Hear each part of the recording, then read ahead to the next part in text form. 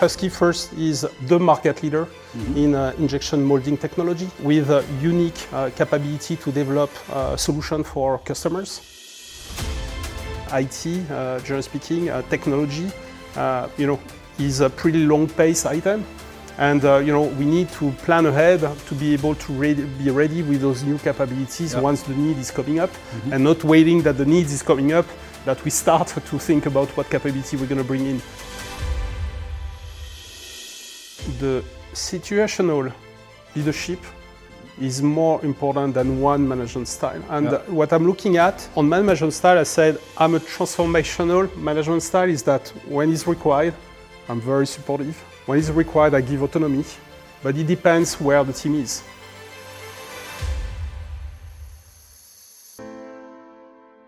This is CIONet TV. My name is Hendrik Dekkers. I'm here today with Jean-Christophe Wiets, who is the Chief Information Officer at Husky. A very warm welcome, Jean-Christophe. Thank you, Hendrik. Jean-Christophe, you have a university degree from the Université de Metz in France, and where you focused on engineering, on science and research and development. You started your career in 1999 at Savoie-Logh in Metz, in France, in the automotive R&D.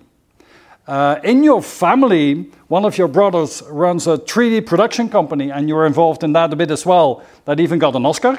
So that's wonderful. And in 2008, you joined the R&D here at Husky.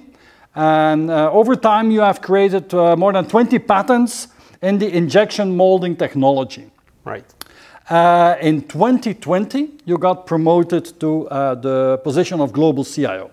So, Jean-Christophe, tell us a little bit more about yourself, a little bit more about your background, and why the hell did you become a CIO? All right, thank you. So yeah, it's a great question because actually I never thought that I would become a CIO at one point. However, all started when I was a kid, and we had this unique opportunity when we were kids with my parents, that my father thought that IT technology that was coming up to the market was great to learn, and he asked us when we were 10 years old to take some lessons of IT and specifically around programming. So we learned about MS-DOS programming and basic programming at the very early stage.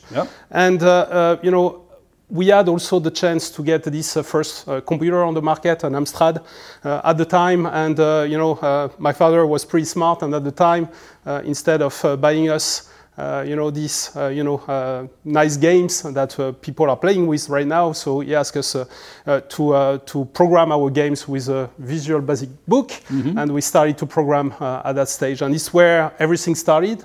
My passion around IT technology, but as well my passion around programming, automation, and I learned around those marvelous technology that I'm dealing right now today. Yeah, but still, the IT and being CIO came later in your career. You started more in R&D, production. Tell us a little bit more about that. Yeah, so my passion, I have two passions, right? So one is obviously the technology, generally speaking, but also innovation. And I've been always attracted by new things and new technology out there, and understanding the deep science. And I really started in R&D at the very beginning in automotive industry. And at the time, I had the unique opportunity to work on an automatic machine to do inspection of production parts for automotive, and it's where I learned as well how to combine science to programming and technology. And at the time as well, the owners gave me the opportunity to work on my first transformation and automatize the entire shop floor using new technologies like robots at the time, but as well visual inspection, cameras, and any sort of technology to measure and to collect the data from the different machines in order to do SPCs and statistic process control. Okay, so you're passionate about technology, right? About innovation, about creating things as well, I understand. Right. So tell us a little bit more before we jump into your main programs that you have been working on for the last couple of years. Tell us a little bit more about Husky, the organization that we are here. It's not a household name. Yeah. So tell us, what is that? What is it that Husky does? Okay, in simple words, so Husky first is the market leader in injection molding technology with a unique capability to develop a solution for customers. And innovation and engineering is the core of Husky to bring value to the customers. And Husky is built on great people across the world, great engineers, great mind, working together cross-collaboratively amongst various countries in order to develop those solutions and those applications for customers around the globe. Yeah. So Husky makes machines that turns plastic pellets into plastic tubes that are used for bottles and so on, right? Right, correct. Okay.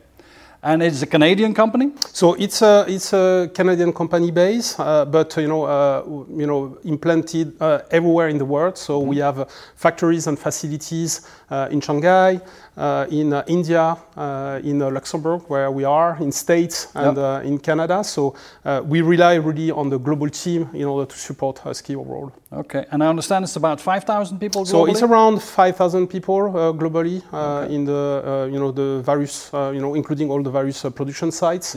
And multicultural as well, as you can understand. So with this global footprint, so we have nationalities everywhere, from any countries working as a global team. And we're here in Luxembourg today? So today we are in Luxembourg, in the headquarters of Europe. So we are around 1,000 people, and this site, has all the different capabilities around sales, production facility, a service facility, and as well, any corporate groups are working as well locally in there. Okay, so let's start from the business side of things. Right. What are the main challenges that the organization is facing today? What are the main strategies that you and the other executives and teams are working on today? So, generally speaking, I think overall the challenges that we're facing are a lot of the challenges that we're facing on the global market everywhere. So we see more and more challenging world with unprecedented things that are happening, like COVID, like supply chain issues, and obviously what we are working towards is to keep our competitive advantage, is making sure that we are always a step ahead of any of our competition, but as well anyhow ahead of the market in order to anticipate any capability that we need, but make sure that we can learn from the lesson and adapt to a changing world that today is more and more unpredictable, obviously. So what does that mean? I mean, making sure that in disturbing times that we live in, very challenging times that we live in, that you have to stay competitive. Does that mean that you have to focus on cost cutting? Does that mean that you have to focus on innovation? Where's the main focus? So I think, generally speaking, the focus is to grow the market. Even if we have, challenging world, we want to make sure that we can satisfy at best our customers and support the market overall. The market obviously can be challenging, but supporting the strategy from a growth perspective is critical. But as well, ensuring that we can support, the growth through making sure that our supply chain, our manufacturing are capable in order to deliver on the growth target is also a key element that we are working on. As we know, logistics is complicated right now. The lead times are increasing, as well as supply chain shortages. With the war in Ukraine and all these, things that are happening in the world are obviously creating those challenges that we have to overcome. But obviously, we are looking at, any solution to help us there to support this growth that we are seeing on the market today. Okay. And I understand that for the last couple of years, you've been focusing here in Husky and creating the factory of the future. Correct. Tell me about that. Yeah, so basically the Factory of the Future has been an amazing program where I've been asked by the leadership to work on. and very well supported, to give me the opportunity to define what will be the next operating model for Husky. So applying the practices of innovation, not only to support our customer base, but as well to support our operation and the way that we manufacture goods overall. And basically, the Factory of Future was a proof of concept that we started in 2017, where we have been given the opportunity to start from a blank page, but analyzing really, the entire operating model, looking at what we could improve and what we could bring in order to enhance basically the end-to-end process, and bring with a breakthrough innovation in order to, get faster to manufacture the parts, to get a higher quality, and as well to have a better cost overall. And so we've been working for 1 year and a half on this program, from 6 months of design and 1 year of implementation, standing up from scratch this entire new operating model, showing what is capable to define the North Star of the next generation operating model. So starting from defining the solution to our customers, engineering automatically, manufacturing automatically, and getting the parts out of the factory in a timely manner. Okay.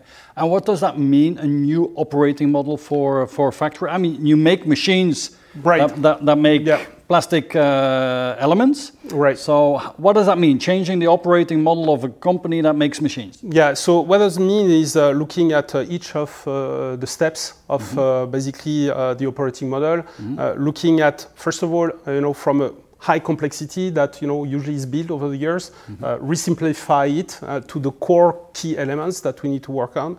The second piece, obviously, is a lot of things is based on knowledge.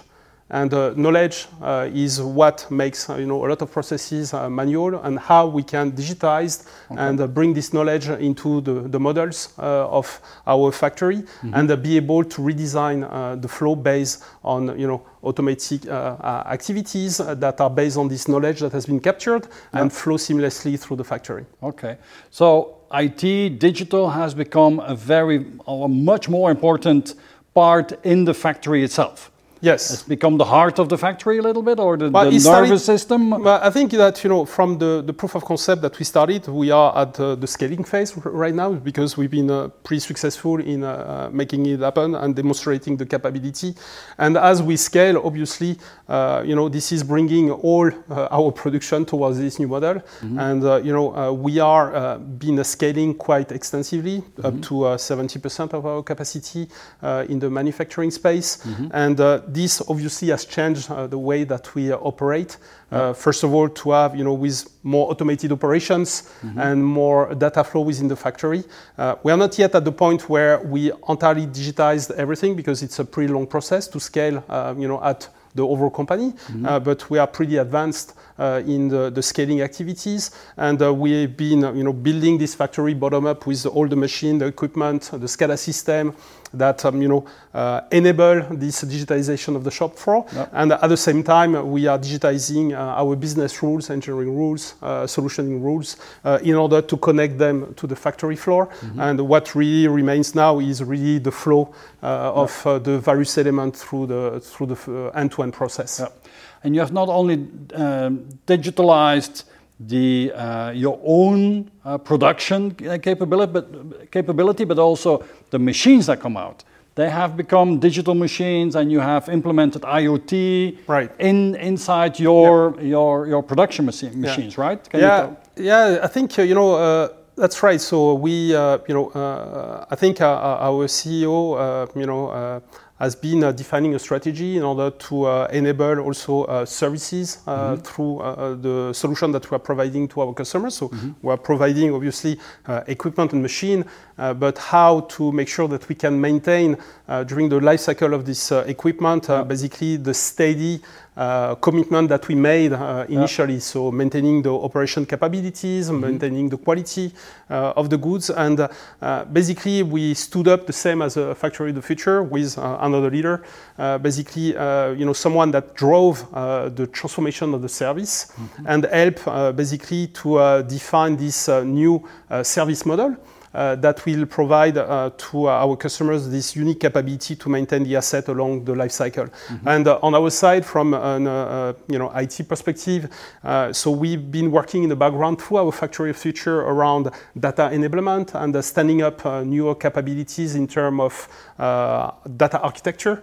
And what we've done is really simply taking those elements and starting to build the digital capability in order to support this new service model based on a very complex architecture that is based on capturing the information into our customers through an edge device, bringing this information to a cloud infrastructure to be able to provide two main elements. One is a real-time alerting that can provide in real time through our contact center a call to our customers in order to tell them when the machine is down or if the issues are found out through the rules and alerting that we created through this cloud solution.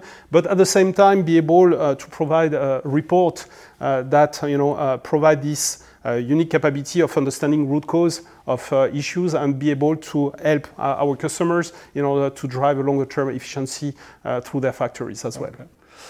Just to give us an idea, you talk about your customers are other production facilities that create bottles and so on. How many customers do you have around the world? So to give us an idea that how many customers that you service? Around thousands of customers around the globe. We have a global footprint. We serve most of the countries around the globe, which is pretty unique for a company of that size. And basically, the cloud technology that we've been using has helped us to scale this technology pretty fast and to connect our customers around the globe. And to date, we have over 40 countries that are connected and communicate to our cloud solution in order to provide those analytics. So let me try to picture this. Right. Your machines are at your thousands of clients. Yeah. These machines are connected to the cloud and they give you on a real-time basis data about how the machines function. Correct. And then you can analyze how they're doing, do preemptive maintenance. And is that how I need to picture that? Yeah. So as I said, so really two core components: how they're performing right now, and if there's any stoppage or if any alerts that is created, be able to call our customers. If they call you, you already know what the problem is. You should. We call them before, before they know the problem, and that's really the beauty of that. So we get this information ahead of time, and it's a proactive call. So is an amazing technology that combine our expert, our skill set with a cloud technology that get the best of both.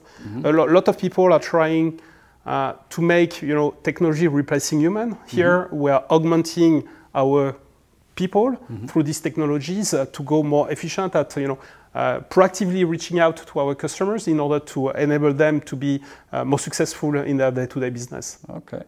And what are you talked about cloud, so I can imagine that you had to put in place quite a new set of technologies for that. Can you talk us a little bit through the stack that you need to develop? Yeah, so I think the stack components is pretty large actually, because it's first for us, as a company that is, manufacturing company from an IT perspective, this type of solution are pretty complex, and it's not only just a cloud solution, based on analytics, but it's really the first stack component is really our machine needs to communicate to a device that transfer this information out of our customer premise. So that's the number one stack technology that has to be obviously secured, well defined, but as well need to be able to communicate with all the different machine generation, which is pretty complex because our machines were not meant initially to do that. So we had really to connect this element. That is a pretty unique component to connect those equipments. The second piece is really absorb the data and bring them, in the data lake in order to be, treated real time. Because obviously we need to have real time alerts that provide this information to our contact centers. So we have, altogether 6 contact centers around the globe that monitor consistently those equipments around the globe and be able to call our customers based on the alerts that are foreseen. And at the same time, provide this advanced analytics in order to look at, root cause analysis around what are the failure modes to provide a regular report to our customers in order to enhance those capabilities moving forward. And that requires obviously web applications because we need to also be able to have, this information feedback to our contact centers, but as well our customers providing the information about what's happening on the shop floor, because we don't see everything, material shortages or any other issues that the plant is seeing. And at the same time, complex analytics in order to provide basically this information, in an aggregate manner. That would make sense to the people that will look at that. Okay. And you talk about advanced analytics. Do I also need to understand that there's artificial intelligence there, that you have models that learn more than humans could think about? So we don't have, it depends, a lot of people have different ways to speak about artificial intelligence.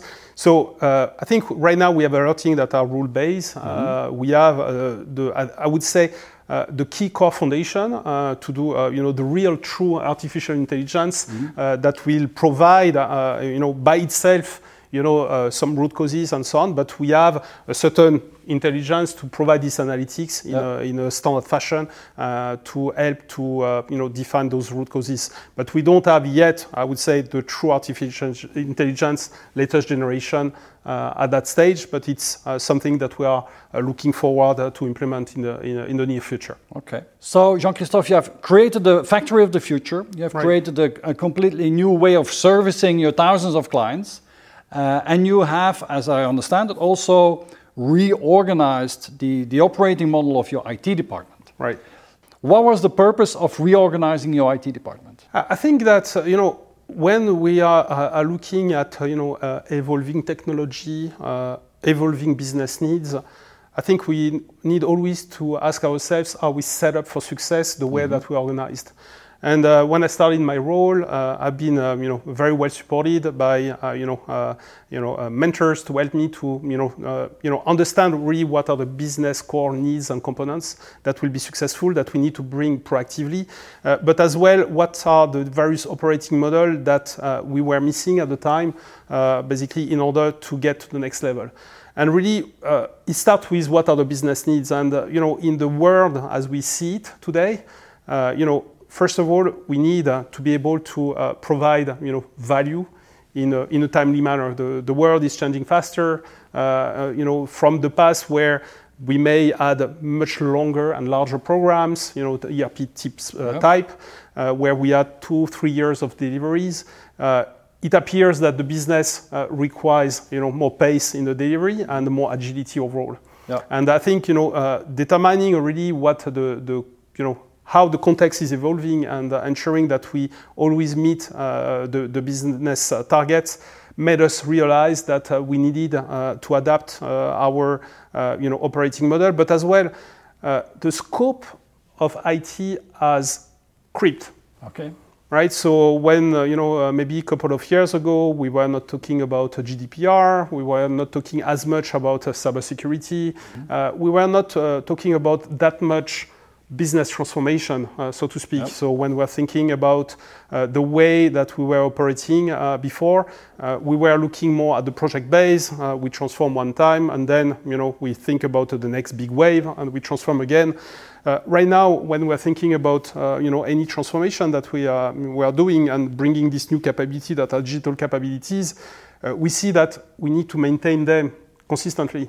So if we're thinking about e-commerce, if we are thinking about web, it's not a one-off. Yep. So you need to maintain, keep your competitive advantage and always evolve. However, the effort that you put on these various capabilities need to evolve depending on the business context. And it's where we're talking about the agility. So what we thought about is that in order to bring, these new capabilities and to maintain consistently this competitive advantage, we thought that reorganizing our team through more product delivery, serving the go-to-market, serving the operational side, but as well serving the service team is going to be critical in order to maintain those capabilities consistently. Yep. Where they need to be based on the business needs. And that's where we thought that we had to reorganize. And then thinking about our skill set It's been as well, critical to review a little bit, from on-prem to cloud, to security, to cybersecurity, to data, to advanced analytics and data governance. Thinking about all this problematic and creating the future state operating model towards where we are striving for. So you're coming from a more traditional IT organization, heavily influenced by ERP and so on, to a more agile DevOps, where I can imagine you use the SAFe framework and so on to support the business in their changing business needs as well. Correct, yeah. Okay. How do you do that? So I understand your team is 140, 150 plus externals, 200 people in the team. Yep. So how do you change a 200 people team to start thinking in a more agile way? Yep. I mean, you can put people in new teams, but the people themselves also need to change a bit, no? Yeah, absolutely. So, this is what I love in transformation, and really my passion around, seeing teams evolving, setting up first what's the end goal, and what we've done just concretely is working with the leadership to work together to establish what's our future state as a team. And I think it's very critical to engage, the leaders and the people around this goal, because it has to be a common goal and not my goal, but a common goal that align to the business needs. It's also critical to have the alignment of the leadership team and ensuring that our CEO and the leadership team is aligned as well towards this end state and what we expect from the team. And that really this expectation around two major elements is, first of all, delivering capabilities and services, as we do today, but as well, adapt and act to change business needs and be able to provide breakthrough capabilities in order to get to the next level, and not being, at the very far end and waiting that the things happen to act, but come more proactively. We know that IT, generally speaking, technology, is a pretty long pace item, and we need to plan ahead to be able to be ready with those new capabilities once the need is coming up, and not waiting that the need is coming up that we start to think about what capability we're going to bring in. So really bringing this ideal state. So then I think the second piece is as well also changing the culture.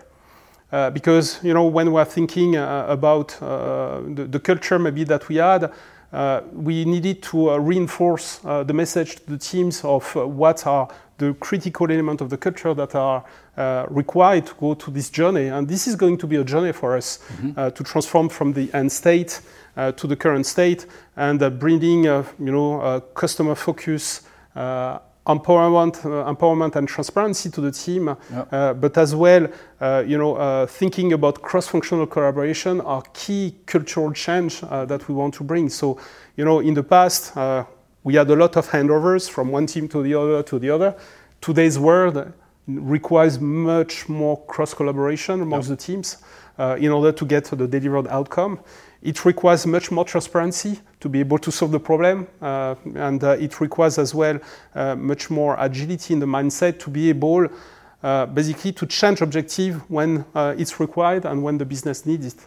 Yeah, and so you're a bit a special one in the world of the CIOs, because most CIOs have spent their career in the IT department and then they become the CIO. But you spent most of your career outside. You've been in R&D, you've building new factories and so on. So, and then you came into a position as a CIO. So is that an advantage or a disadvantage that first you were in the business and now you're in IT? Yeah, so I think I see that both way. So for sure, from a knowledge perspective, when you enter in the world of IT, it's in English you would say you drink from the fire hose, because it's so large, so complex, so many things to absorb, to learn about, which is quite a challenge. However, when you come with fresh eye, obviously, and you have the ability to learn and to think, as well cross-functional and at the functional level, it's also an advantage to maybe not be caught by the past, by things that you couldn't change before, and rethink it, through a new lens, and not be dragged by all the legacy that you've been seeing over the past years. Because I think a lot of things that I've seen during this experience is great opportunities, but also a big baggage in IT, because technology is very complex. It's very challenging to get everyone across the organization understanding the role of IT, the complexity, and for me, I think both. It's been initially a disadvantage in a way that I didn't have all the terms, all the understanding, but obviously I did put the effort to learn quick. And the other piece is obviously, I had the free mind to be able to think different as well. And what was your biggest surprise in as a new CIO? There's something that you didn't expect? Yeah, I think it may be obvious for all the CIOs that are working there, but the span of knowledge, the span of the understanding that needs to be in this team is huge, because I think it's one of the only team within an organization, when we're speaking about a team that support at the same time new product and new features that we're going to sell, but at this, understanding also how we're going to digitize our business processes. We need to understand each and the single piece of all the elements of the system and the capability, and on top, all the supporting infrastructure, and then have the ability to be able to change those and make them evolve, which, pretty large, and, obviously from an impact point of view, pretty challenging, because, whatever you touch here may, impact that. So I think the biggest surprise was this magnitude of knowledge that we had to maintain in the team, and the large scope of the team that has evolved as well, because I think we were not touching everything at the time, but it's pretty unique, I feel. Okay, so you're happy that you made the switch then? I love it. Very good. One more question on IT is, we recently did a big conference on the future of ERP. So where are you in your ERP transformation here? Is that a topic that we could address as well? Well, yeah, I think, generally speaking, it's true that, when we're thinking about ERPs, generally speaking, which is, where a subset where everything was in, right? So obviously today, with the current technology, we have to think different, because this monolithic system, very complex, that's from the past, unflexible, are not manageable, and they can be a risk to the business not able to switch to different operating model because of the slowness to adapt the business processes that are fully integrated in those ERPs. And flexibility today we see is critical. Obviously, we're not going to change operating model every day, but we need to be able to adapt, to add capabilities as need be. And when we're thinking about those systems, obviously, the key core question is, is it, ERPs, is it best of breeds? Is it a combination of all? Because there's a switch. We cannot go from best of breed to ERPs. So what we are looking at, obviously, is to get the highest value right away is ensuring that we have a good strategy around integration, understand what are the data model around, and ensuring that we complement our ERPs, with newer technologies and capabilities that can be rapidly scaled, can be also a little bit autonomous without creating a very large disruption in our core ERP. But we see today more and more, I think, a delineation between the data repository, between the functional capabilities of ERP and additional element that will be complementing those ERP moving forward. But you have already started on, let's say, modernizing ERP and seeing, because the questions are, what are we going to use for CRM, for procurement? And so ERP in many organizations becomes the core module. And then we have different modules around for HR and so on and so on. So the strategy is already there. So we started this strategy. So when I started, within the role, I started to create this role of enterprise architecture and the data, around data governance, because I felt that if we want to move towards a goal, I think it's very important to have a target. To have a common data model and a clear data model. So we started this journey already 4 years ago, and as we started our transformation, we created the layers that are critical and the initiatives that are critical in order basically to set foundation in order to move to this target architecture. Obviously, this target architecture would move as the business moves, but in general terms, we created these different layers around technologies that are core capability, and then functional capability that support additional needs from the business that are connected, and the way to connect those elements together. And more important is when we are thinking about process layer, because we have, I think, one of the core issues around where the processes, the flows of information in between the teams are. So we also developed a way to think about the process layer and how to communicate from teams to teams without having a mixture of process data function altogether that is very difficult to maintain. Okay. And where are you in your, let's call it, data journey? You talked about the data lake for service. Right. And so I can imagine that you're working on a global data strategy. So correct. Where are you there, and how much work is still to be done? So data is obviously the core of any businesses, but obviously when we're thinking about the way that companies have evolved, not always evolved in the sync by having this enterprise data model overall. We started already 4 years ago around modernization of our data strategy, bringing new capabilities, new technologies, but as well new team capability in order to support the business. And it's where we started to bring some element of the governance in place. So we still have a journey because obviously we started with some key core areas as a proof of concept in order to enable the team with these new core capabilities and technologies. So our factory of the future has been supported with this new modern architecture. Our service model IoT has been supported as well with this new modern data architecture. And right now we are really more at the scaling of those capabilities. And as the technology evolves, as the learnings evolve, we're also adapting this modern data architecture to which piece of business will get most benefit of, but as well how we can complement and add this functionality to our data ecosystem. Okay. But it's pretty large. Yeah, I can imagine. Let's talk for a moment about your vision for and strategy for cloud.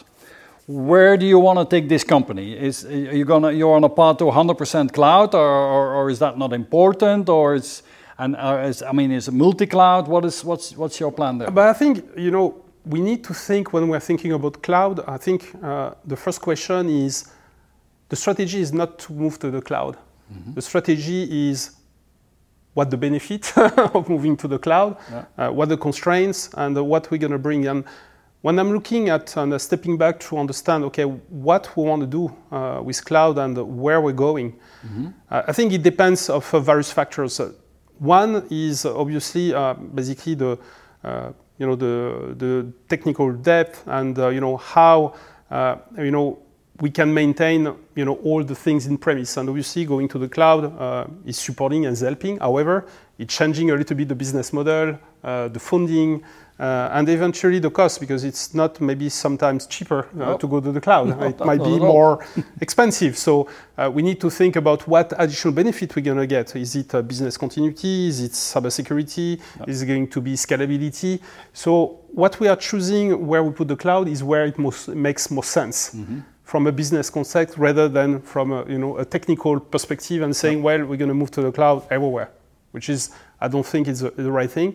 The second piece is the legislation as well is evolving a lot, right? So we have the data residency, we have GDPR, we have different vendors, we have Data Act coming in Europe. Yep.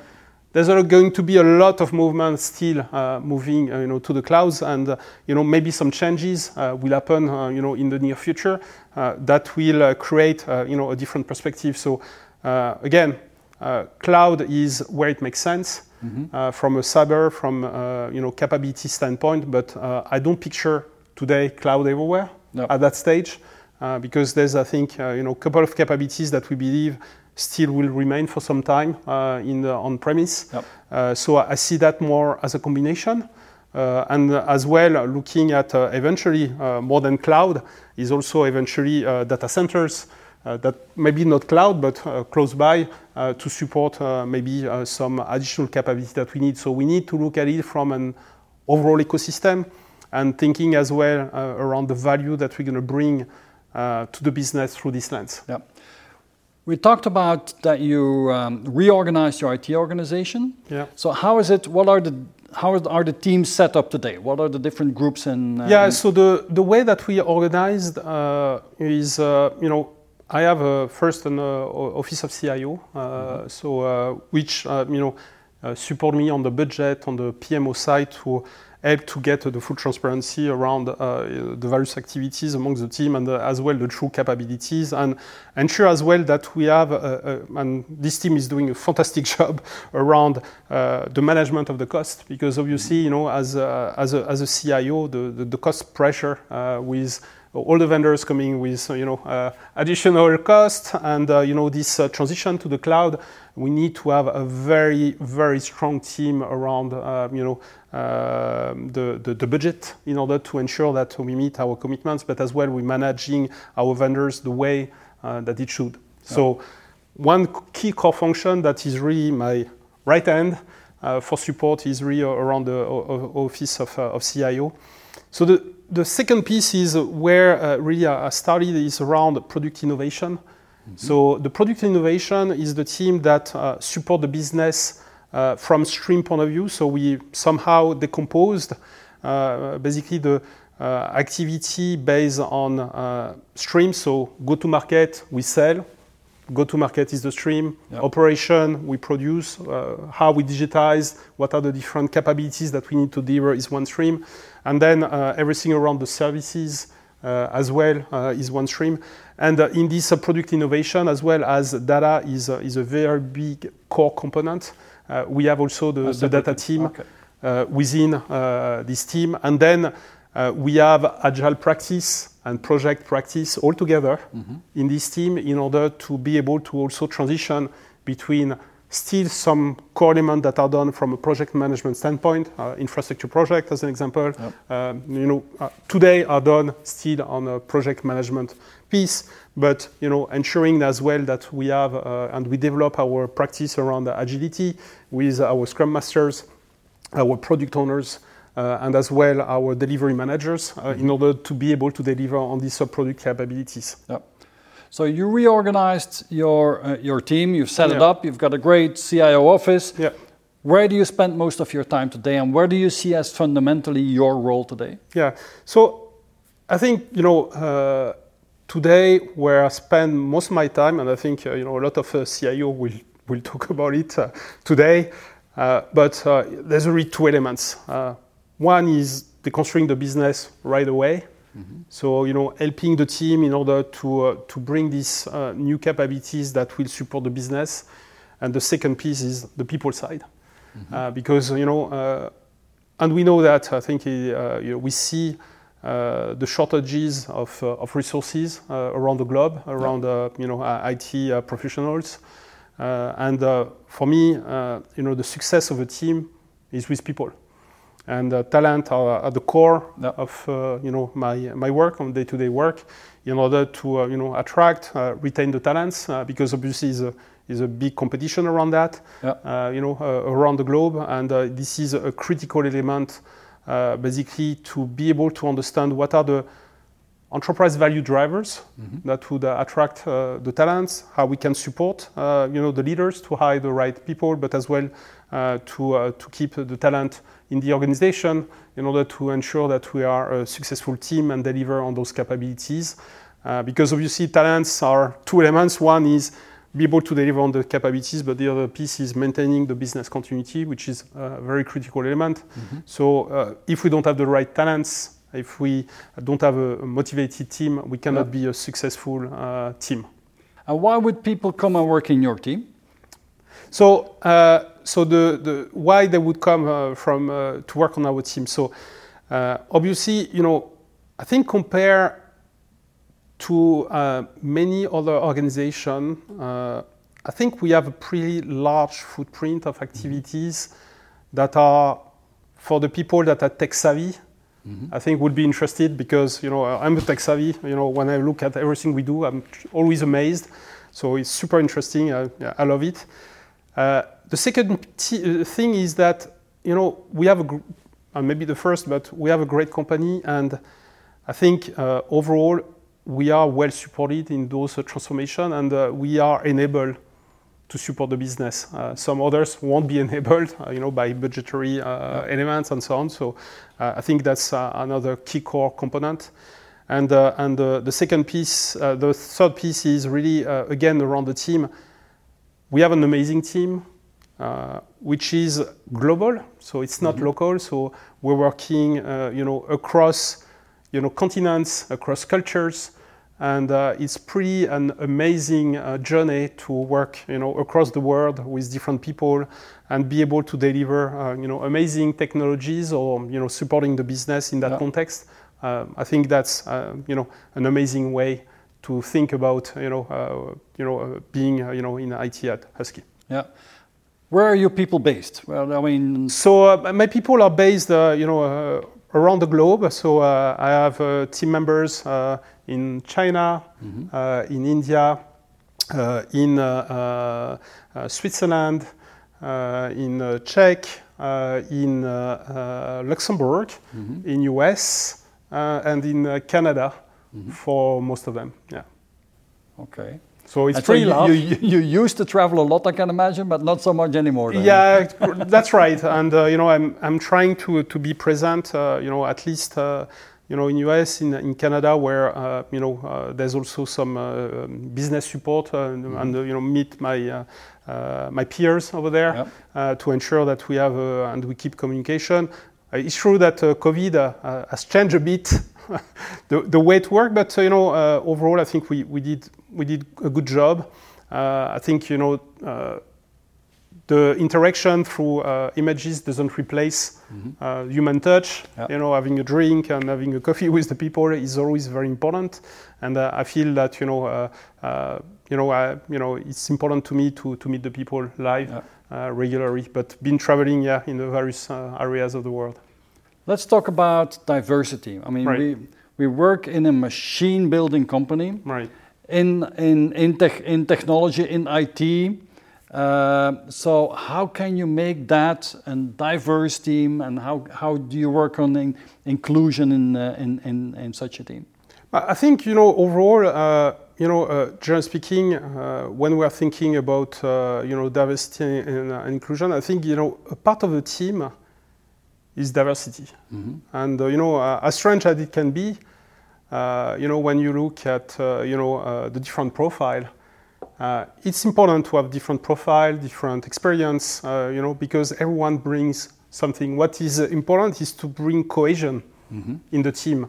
And I feel that, if you would have always the same type of profiles, you may not be as successful as diversifying the profile and accepting, the difference of culture, because everyone has different perspective, everyone sees from his lens, and the most important is that the team sees all and be able to deliver those capabilities. So the way that we do it and when we build the team is that I think we were discussing our leaders is really to complement the team with skills and soft skills.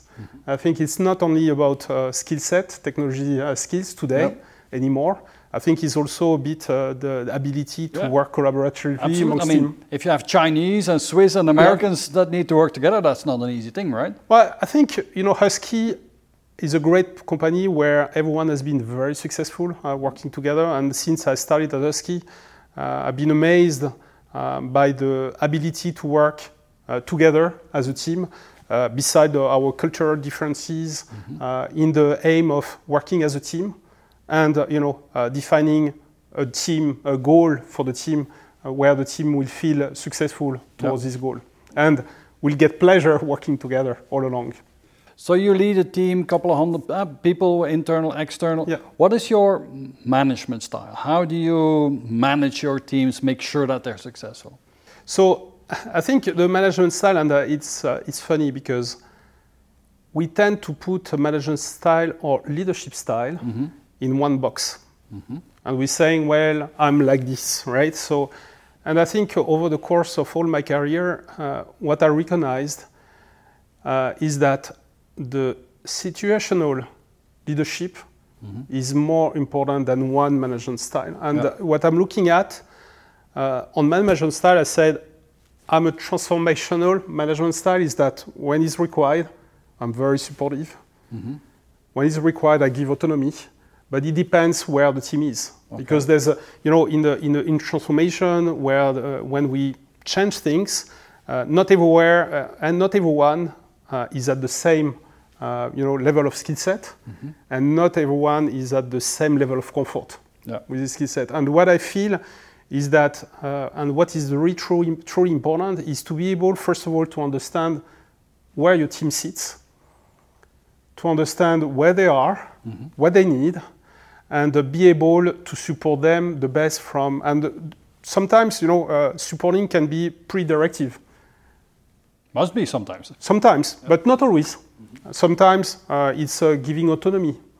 And it's really depending of the situation. So I wouldn't say, very often people want to have a simple answer. I would say it depends. And I think it's depend of the activity that we're working on and the context. Let me ask the question in a different way then. Because I still want to know. So your management leadership style, if I would ask the people that work with you, how would they describe your leadership style? What would they say about you when you're not around? Okay, so I think they would say first maybe that I'm pretty demanding. I have a lot of energy, and I have I like obviously I have a lot of passion for things, and I bring a lot of energy and a lot of activities, and sometimes I'm taking quite a bit. Sometimes you're driving them crazy. maybe, but I'm also pretty reflective on understanding where we need to set the limit. Because what I learned is that you don't want to lose your team, so you want to make sure that your team is also onboarded, and that's very important. But with my energy, my passion, obviously I drive a certain energy and pass forward that I think the team would reflect, I guess. The second piece that they would say eventually is that sometimes I'm far ahead in the thought process because obviously I try. My brain works like this, never stops. So I keep thinking, and obviously at one point I may be a bit ahead of my thought process without bringing all the condition and the information that would have made sense to the team. So knowing this issue, I'm trying also to sometimes reflect and try to bring the context, because they would say, you're I don't understand where you are because I went already 2 or 3 steps ahead of maybe a vision or a decision, whereas I may have explained what's the context, what's the intention, where we're going, and ensuring that I can get the team there. Okay. That brings us to your personality. Right. And so you shared with us your MBTI profile, and you are an ENTP. Also known as the visionary or as the debater. And these are persons with extroverted, intuitive, and thinking, prospective personality traits. And these are types that tend to be bold, creative. They like to deconstruct and rebuild ideas with great mental agility, and they pursue their goals despite any resistance that they might encounter. Right. I know the type very well because I'm in the same group. Yeah. So what I like to test with you is I will give you a couple of strengths. Right. And you tell me, yes, I believe that, or maybe you probably will challenge it anyway. So, so an ENTP typically has a strength that they're knowledgeable, that they're quick thinkers, they're original, excellent brainstormers. I mean, that's what we like to do, right? Charismatic and energetic. So do they all fit? I think they fit more or less on the profile. But then the more interesting bits are the weaknesses, of course. The development points. So we have to watch out not to be argumentative. Correct. Try to win every argument for the sake of the argument. Sometimes, and that's what I would like to touch on is. We can be intolerant and insensitive. Correct. Because of your thinking component. Right. You talked already a lot about your team. Right. So how did you learn to manage teams? How did you learn to also develop your emotional side, your relationships side? I think, it comes with not only soft skills on who you are. Mm-hmm. And I think that, from this standpoint, all my youth, when I was young, I think, one of the gifts that I got from my parents is basically to move very often, from countries to countries or area to area. And, help me to understand, how important people are. Mm-hmm. Because, when you are in your study, you may think that basically, people are not important. But when you lose them regularly, you start to learn the hard way, how important people are. I think the second piece, that is also where I learn a lot of things that balance this energy and as well balance the other gift that I was giving by my mom at the time was really the persistence, because I'm very persistent. Okay. So is as well working as a team. So I've been, doing a lot of sports, collective sports, and I think that what I learned is that there's not best than working as a team and winning as a team, which is not around thinking that you can solve all the problems of the earth by yourself, but you need also to respect the individuals as part of the team and value the people for basically their thoughts, their ideas, their feelings, and make sure that when you're part of this team, you also recognize and learn about your teammates and how what drives them and what doesn't drive them. Because one of the challenges of ENTPs is they can come up with a good idea every day. Right. And so they can drive their team crazy because they will try to implement a new idea and another new idea and another new idea and then they can switch priorities just like that. So you talked about your CIO office. Right. Is that where the stability comes from and the strategy? So and it's funny that you reflect that because Paul, which is my lead of CIO office, is the opposite of me. And we work great together, and we are very complementary because he's the person that brings this rigor and structure to the team that makes sure that, from a financial point of view, from a delivery point of view, so we manage. And as well, that helped me when we need to go further.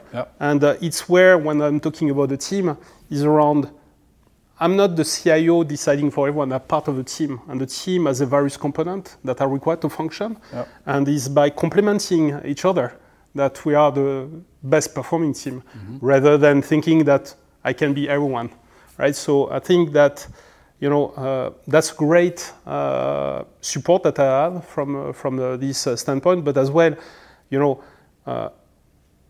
the ENTP needs to listen as well. Yeah. And the first thing for an ENTP is before talking, start listening. Yeah. And surround yourself with complement types. So with complement people. Complementary people are very important in order to be successful. And that's the way that, I'm building a team. I wouldn't like to have people like me all across the organization. I think that won't be good. But having, a great team with different skill set, with different soft skills and where they need to be, I think it's great. Yeah. You already talked about your father and your mother, the things that you learned from them. Yeah. Were there other important mentors in your life, people that you looked up to, people that you learned from that you can mention? Yeah, so I think that there's a couple of people I learned from at different stages of my life, and what is important is to learn every day. Mm-hmm. So if my mantra is continuous learning and adapting, because you never, I think, stop learning in life. I think everyone that brings addition to your reflection is a great learning, bad or wrong, but that's a great learning. One of the first mentor, because when I was young, I was much more energetic even, and maybe sometimes more stubborn. And it's where from this mentor I learned around operational excellence, which and go to maybe the next level of how with a team we can operate in a high level of standard. Mm-hmm. That was my first experience in Savolor, where the fantastic leader David Biguet that worked with me and helped me to understand who I am, mm-hmm. and helped me to go to the next level. I think other mentors as well, if I can name them, so was Wes Grove, what's from a leadership point of view, is where, because I think that what I learned, I'm very persistent, but persistent can be stubborn at one point. And, I learned to balance around persistence, mm-hmm. And agility, which is also very important in order to adapt. And at one point, with a clear line of sight, understand where it's time to change versus persistence. Because persistence can bring you far, but also can bring you to the wall. So you need also to be able to switch faster in a changing world. And I learned around that. And from my CEO, John Galt, what I learned is, go beyond what is capable, what is feasible. Mm-hmm. And I think that, sometimes, when we go through problems, there's always a lot of people to tell you it's not feasible, it's not possible, we won't give up. We won't be able to make it happen. And I think that, having the right team, having the right approach, working as a team can bring us to the next level. And, it's not about, when you have the right team, a lot of things that be perceived not feasible can be feasible. And in a changing world, a lot of fears, a lot of things, are pushing people not to do anything. Whereas I think that what I learned is, let's make sure that we give all our options to make a change, mm-hmm. to go to a better state. Okay. Let's talk a bit more about your personal life. You've got a family, Jean-Christophe? Yeah, I have a family. Yeah. Kids? Yeah, 2 kids. Yeah. Okay. What are the values that you're passing on to your children? I think one thing which I found very successful, generally speaking, that I think is very important for people when they grow up, is integrity, mm-hmm. But as well honesty and persistence. I think that in our world, very often we are more now in the age where everybody changes everything all the time, mm-hmm. And at the end you look backward and what did happen, what I've done, and you haven't been able to build something. So I think I'd like to also bring them the value that sometimes it's important to change, but it's also important to persist. So which is a core element that I feel is important for them. The other piece is creativity and learning abilities.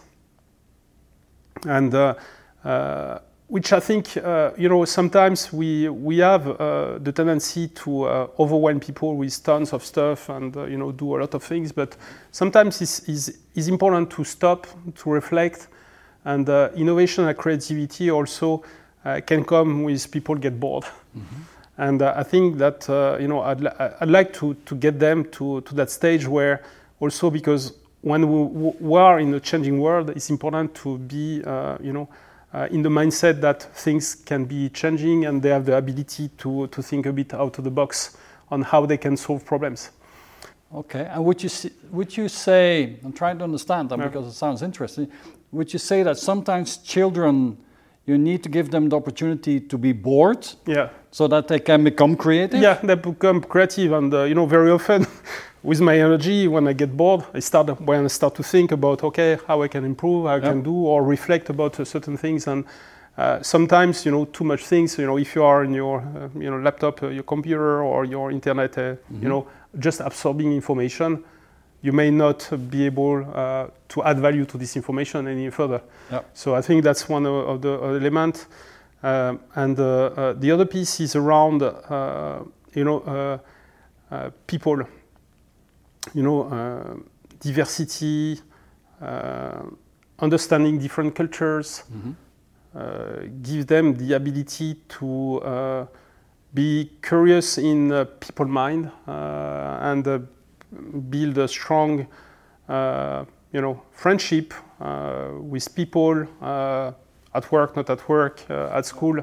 I think is a critical element that I'd like to have them also. What do you do with your creativity and your energy outside of work? What are your personal passions? Passions have a lot. So I'm a geek still. So I love to create at home. So I'm doing my own automation at home. For home. I love to create, to do 3D printing. Solutions when I try to solve a problem. So I'm using either IT technology to build my own automation. So using APIs or various type of technologies that I'm learning every day and testing them at home as well. I love mechanics and design. So I'm building this 3D printing, and obviously other passion is projects. I like building up new projects like house projects or investment projects. That will be very interesting. So I love this type of things. So I'm never bored, I would say. And you have this high energy. So how do you relax? When you can calm down and get to yourself? When I do sports. When I do sports, so my release is sports. I do quite a bit of sports. So it's where through the sports I can release the energy and practicing swimming or bike or whatever regularly is I think important for high energy in order to ensure that the high energy is not transpire to the team too much neither. In your personal life, if you had to pick one thing, and let's not say it's the birth of your children or meeting your wife, but what was outside of these days, what was the best thing that has ever happened to you in your life? So I think the best thing, I'm gonna say it this way, for a French guy is speak English and have the chance basically to learn, and then pretty rapidly when I was 13 to go to England to train more, because this opened up the world. The English-speaking world, at least, the world. Yeah, so that was, I think, because it's where obviously open up the world to me. Getting to visit new countries, get in a relationship with people that are outside of the country, and get to know different cultures and be curious about that. Yeah. And that opened up a hell of capability that obviously helped me all along my life, and that I'm using every day of my life today. And international culture and travel, is that a passion as well? Yeah, international culture, travel, friends. So through my whole career at Husky and outside of Husky, so created also not only work relationship but friendship with people that cross my path over the years, and I'm pretty glad to have a lot of people that I know around the world and from different cultures, and that truly amazing people that I like to interact with. So many good things have happened to you in your life. I mean, you had amazing opportunities, and you took the opportunities to build a great life. But we all have our setbacks. So could you share maybe one of the bad things that happened to you in your life and how you overcome them? Yeah, I think when you have a lot of energy and when you are obviously goal-driven. Sometimes you come to the trap of not taking any more pleasure during the phase of the activities that you're pursuing. And obviously, sometimes you have the life coming back to you to tell you, hey, you work too much, you have too much energy. Take also pleasure with your team to get things done. And it's through big projects where it was very intense. It's where you realize and you step back, you say yourself, well, I thought that it was great to go to the summit of this mountain, but now that I'm here, I'm just exhausted. So trying to take also, a great pleasure working with the teams, through these goals, and not being only, driven by the goal, I think is also very important. So enjoy the journey and not only achieving the goals. Great. So let's return a bit to your professional career. Right. Couple of questions there. One is, as an ENTP, you like new things. You like change. Right. You like to change your things yourself. Yeah. But at the same time, you're already more than 15 years that you work here at Husky. Right. So how does that compute? But first is that obviously there's change and change. So. All my career at Husky, I've been working in new things, new innovation, new capabilities, and I've been very lucky to have been given the opportunity to evolve all along, and that has been always new things to build, new things to create, and newer capabilities to bring to life, and within Husky, I think, uniquely compared to other opportunities that I had over the past before, I had really the support from the team and the leadership team to evolve through the company and make things, different all the time, which, I don't think you need to be in a different company to see different line of business or activities. I think an evolution also through a great company can be a great success. And for a person that is very curious as me, I think has been always very pleased and supported to learn along the years. So the company is big enough to do many different jobs and focuses and many different coming aspects. From R&D is everything new all the time, and we had new challenges and new capabilities to stood up. And coming to IT world has been also quite a journey and a learning journey. In your life, what is it that you fear most, and then what is it that you love most? But in general terms, more. I think that in life, what I fear most, obviously, sustainability is I think in the world of everyone. When we're thinking about sustainability and making a sustainable world for the future, and for me is setting up the world wrong for future generation. Is what make me fear most, that we are not setting up our children's or the humanity for success for the future.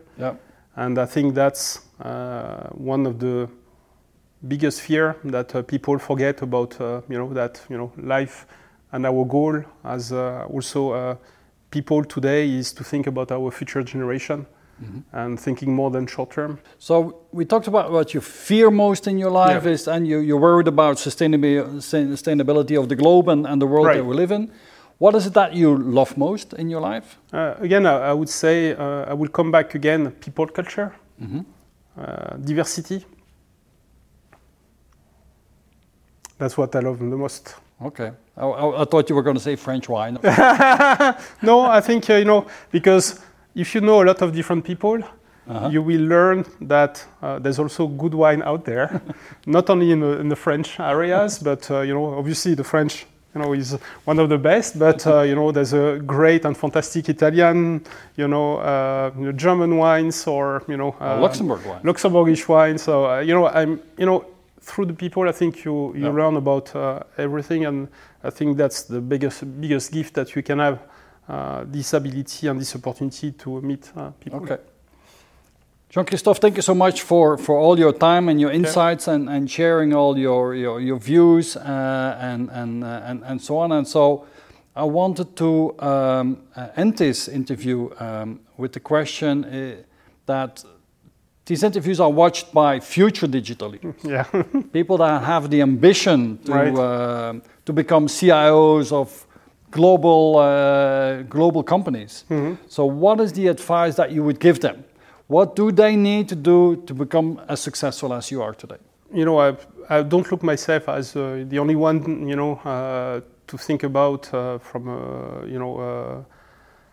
activity that I'm doing. But if I'm looking amongst all the CIOs and the trends, I think that there's core things that I think need to be critical for CIOs.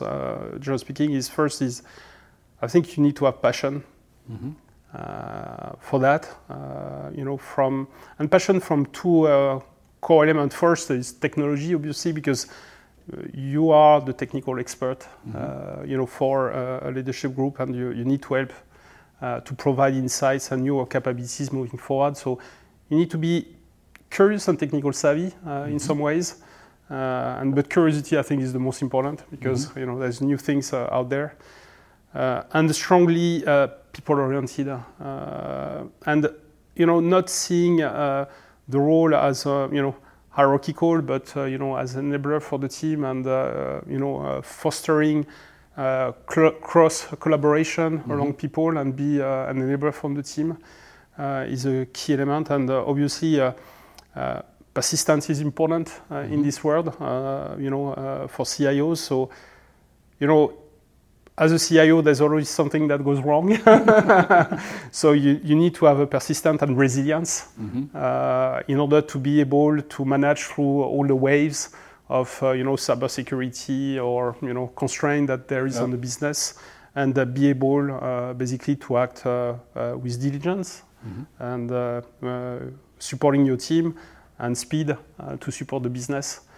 But I think resilience and persistence is truly important in this world in order to be successful. So, and on that note, thank you so much, Jean-Christophe. It was a pleasure. Okay, thank you. Well, I would say let's go and have some French wine or Luxembourg wine. Okay, thank you so much. Okay, thank you. Thank you.